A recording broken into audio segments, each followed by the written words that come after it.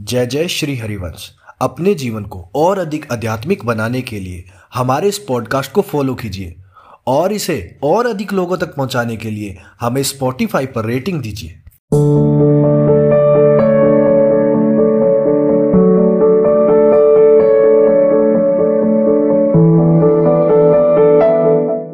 लक्ष्मी जी दिल्ली से। मेरे प्राण प्यारे गुरुदेव भगवान के श्री चरणों में कोटि नमन। महाराज श्री, मेरे शरीर के पति भजन में और वृंदावन आने में सहयोग तो करते हैं किंतु शराब पीते हैं। प्रायः शराब पीकर राधा नाम और चतुरासी जी का पाठ जोर जोर से करते हैं। वो वृंदावन वास भी करना चाहते हैं, कृपया मार्गदर्शन।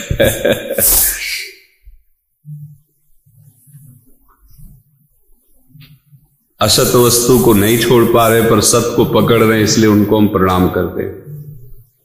असत वस्तु को ना छोड़ना उनकी आसक्ति और असमर्थता है, लेकिन सत वस्तु का आदर करना और सत वस्तु को स्वीकार करना ये उनका परम सौभाग्य है। वो ठीक हो जाएगा, उसमें अमंगल नहीं हो सकता।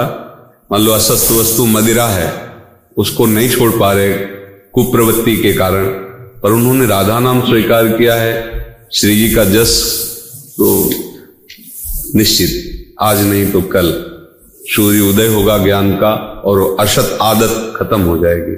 श्री जी बड़ी कृपालु है, किसी तरह प्रभु को पकड़े तो उनका सद्भाग्य है, उनका सौभाग्य है, कोई बात नहीं है।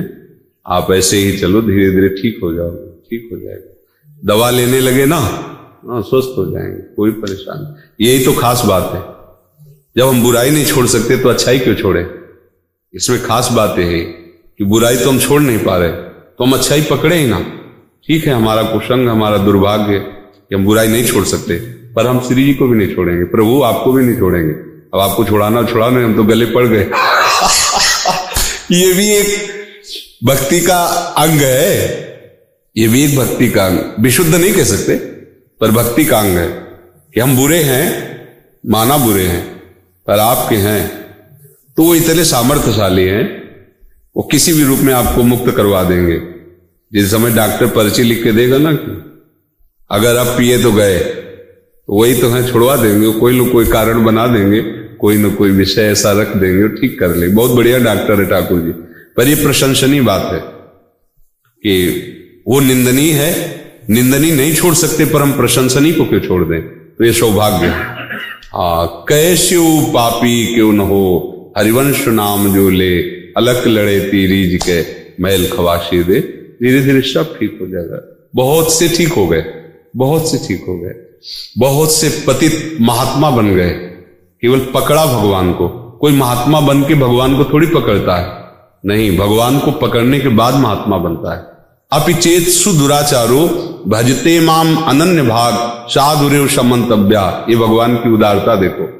अपिचेत सुदुराचारो, सुमन होता सांगोपांग, सांगोपांग दुराचार करता, मतलब कोई कमी नहीं रखता, पर उसने एक मन में ठान ली कि भगवान के सिवा कोई हमारा रक्षक नहीं। भगवान कहते मैं महात्मा बनाऊंगा, मैं आज्ञा करता हूं, उसे मानो, महात्मा है।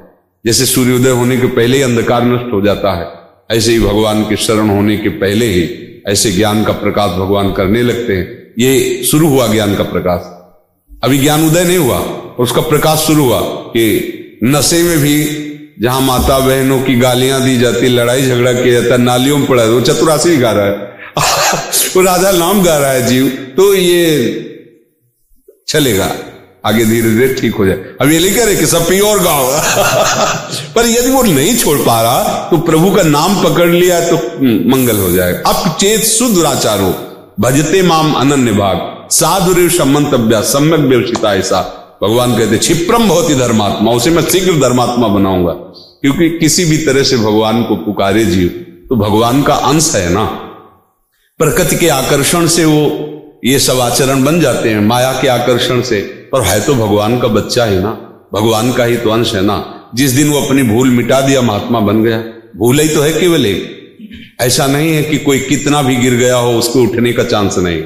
यही हमारे भगवान के दरबार की महिमा है, कितना भी गिर गया हो कोई, उठने का तब भी चांस है, क्योंकि भगवान का अंश, भगवान का बच्चा है, वो भगवत प्राप्ति का अधिकारी है, यदि वो चाह ले तो। बस किसी भी तरह प्रभु से जुड़े उसका मंगल ही मंगल, पक्का मंगल ही मंगल, पक्का, इसमें कोई संशय नहीं। गीता वृंदावन से, गीता जी।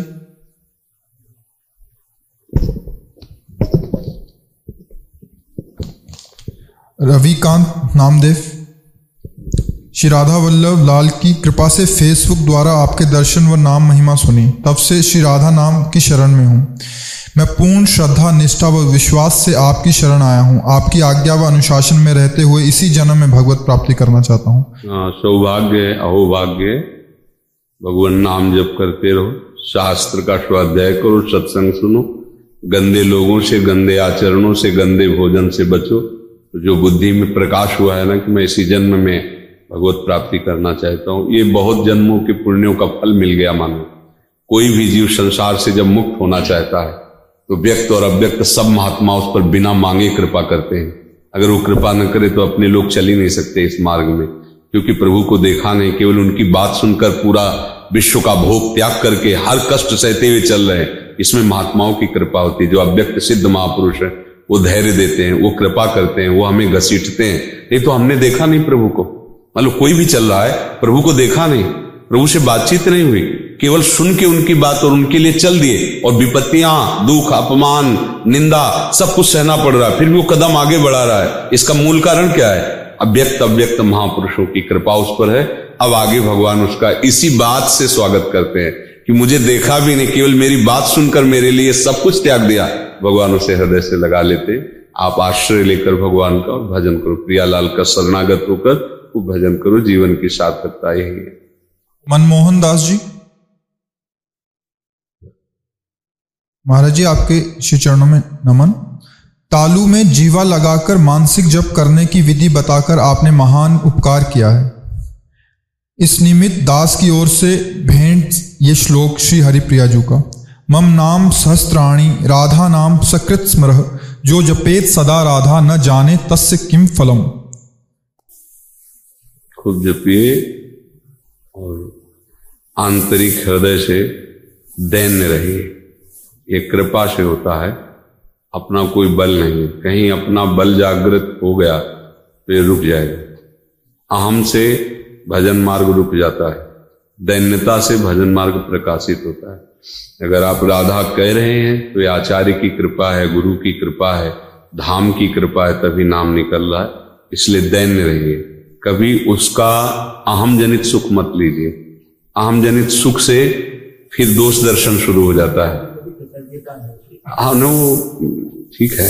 देखो इसमें एक बात समझना है, हम संतों के कृतज्ञ नहीं होते, हम संतों की अधीनता स्वीकार करते हैं। कृतज्ञता में होता है आपने किया, ये कृतज्ञता से नहीं निपटने वाला, ये अधीनता से निपटता है। उनकी आज्ञा के अधीन है, हम उनके लिए क्या कृतज्ञता। जैसे आचार्य हैं, गुरुदेव, इनके कृतज्ञ नहीं हुआ जाता। ये तो हमारे प्राण है, ये तो हमारे जीवन है, ये हमारे प्राण और जीवन नाथ हैं। क्या कृतज्ञता, समझ में आया ना? कृतज्ञता दूसरों से, दूसरों के द्वारा किए हुए उपकार की कृतज्ञता। लेकिन ये उपकार थोड़ी, ये तो हमारे जीवन है। रसिक जन, गुरुजन, आचार्यजन, ये हमारे प्राण हैं, ये हमारे जीवन है। इनके लिए क्या कृतज्ञता, हमारा कोई अस्तित्व ही न रह जाए, इनकी आज्ञा में ऐसा जीवन समर्पित हो, यही भेंट है, यही हमारी प्रसन्नता का हेतु है। समझ रहे ना? हमारी को मतलब सब संतों के हृदय, आप नाम जप करें, प्रेम पुलकित रहे, यही हमारी भेंट है। आप इस जीवन में अधर्म का त्याग कर प्रियालाल के चरणों के अनुरागी हैं, यही हमारी भेंट है। समझ रहे ना? दुर्गेश रजक जी, राधा वल्लभ श्री हरिवंश। महाराज जी, इस आदम को कोई ज्ञान नहीं है, भगवत प्राप्ति के लिए मैं सबसे पहले क्या करूं, कृपया मार्गदर्शन करें। आज का सत्संग सुना था क्या? तो आज के सत्संग में इसका उत्तर था, सबसे पहले हमें स्वीकार करना है श्यामा श्याम के सिवा हमारा कोई नहीं है। फिर दूसरी बात स्वीकार करनी, हमने जो कुछ भी अपना मान रखा है वो श्यामा श्याम का था, श्यामा श्याम का है और श्यामा श्याम का ही रहेगा। इसलिए ना कुछ मेरा है और ना मैं किसी का हूं, मैं श्यामा श्याम का हूं।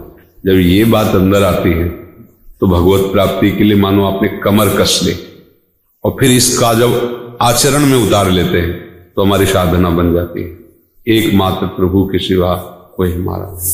अब हमारे माता पिता भाई बंधु जो भी हैं वो प्रभु के ही स्वरूप हैं।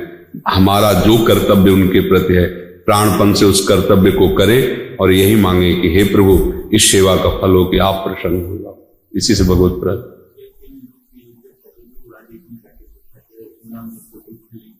नाम जप का यही फल मिलता है कि गुरु चरणों में हमारी पहुंच हो जाती है। जैसे हम क्या जाने कौन गुरु है हमारे, हम क्या जाने कि हमें कहाँ जा करके उपदेश लेना चाहिए, तो हम पहले नाम जप शुरू करते हैं। तो नाम जिनका शुरू करते हैं वो गुरुदेव ही है, जगत गुरु भगवान श्री हरि। उनका जब नाम जप करते हैं तो वही हमें कृपा करके जिस रूप में स्वीकार करना होता वहां पहुंच जाते हैं। नाम जप का फल हुआ गुरुदेव की प्राप्ति, और गुरुदेव की प्राप्ति का फल हुआ नाम की आसक्ति। अब जी नहीं सकते नाम के बिना। ये कहते हैं नाम बेकार हो गया, तो बिल्कुल गलत बात है, किसी की बात मत मानना। नाम अविनाशी सच्चिदानंद में कभी बेकार नहीं हो सकता, कभी बेकार नहीं हो सकता, कभी किसी की ताकत नहीं। एक बार बोला राधा और इसको कोई नष्ट कर दे, ऐसा कोई पाप नहीं, ऐसा कोई कर्म नहीं, ऐसा कोई देवता नहीं। यह अमोघ अविनाशी सच्चिदानंदमय। समझ रहे हो? हाँ, प्रेम रस प्राप्ति के लिए उस नाम की कृपा से जब गुरुदेव वही नाम देते हैं और उनके आदेश का हम पालन करते हैं तो हमारा अहंकार नष्ट हो जाता है। समझ रहे हो ना कि मेरे में तो कोई सामर्थ्य नहीं, मेरी गुरु कृपा से नाम चल रहा, मेरी गुरु कृपा से साधन बन रहा, कृपा ही मेरे जीवन। अहंकार गलित होना, दैन्यता आना भगवत प्राप्ति का स्वरूप है। तो इसलिए कहा जाता है कि गुरुदेव की शरण जाओ, क्योंकि अहंकार और किसी साधन से विकसित नहीं होगा। जो भी साधन करोगे उसका अहंकार तो हो जाएगा। 4 वर्ष से हमने अन्न नहीं पाया, इतने महीनों से मैं मौन हूं, इतने तीर्थों का मैंने इतना दान किया, वो सब हम में बैठ रहा है, तो भगवत प्राप्ति नहीं होगी। और जब गुरु शरण हो जाता है, ये रहस्य समझता है, तो उसको लगता है मैं तो तिनके की तरह हूं, मेरे से जो कुछ हो रहा है भगवान गुरुदेव करवा रहे हैं तो हो रहा है, नहीं तो मेरी सामर्थ्य कहाँ। अगर मैं कर लेता तो बहुत जन्म व्यतीत हो गए, अब तक भगवत प्राप्ति हो जाती। अब तक जो हमें प्राप्त हो रहा है वो गुरुदेव की कृपा से हो रहा है, तो अहंकार गलित हो जाता है।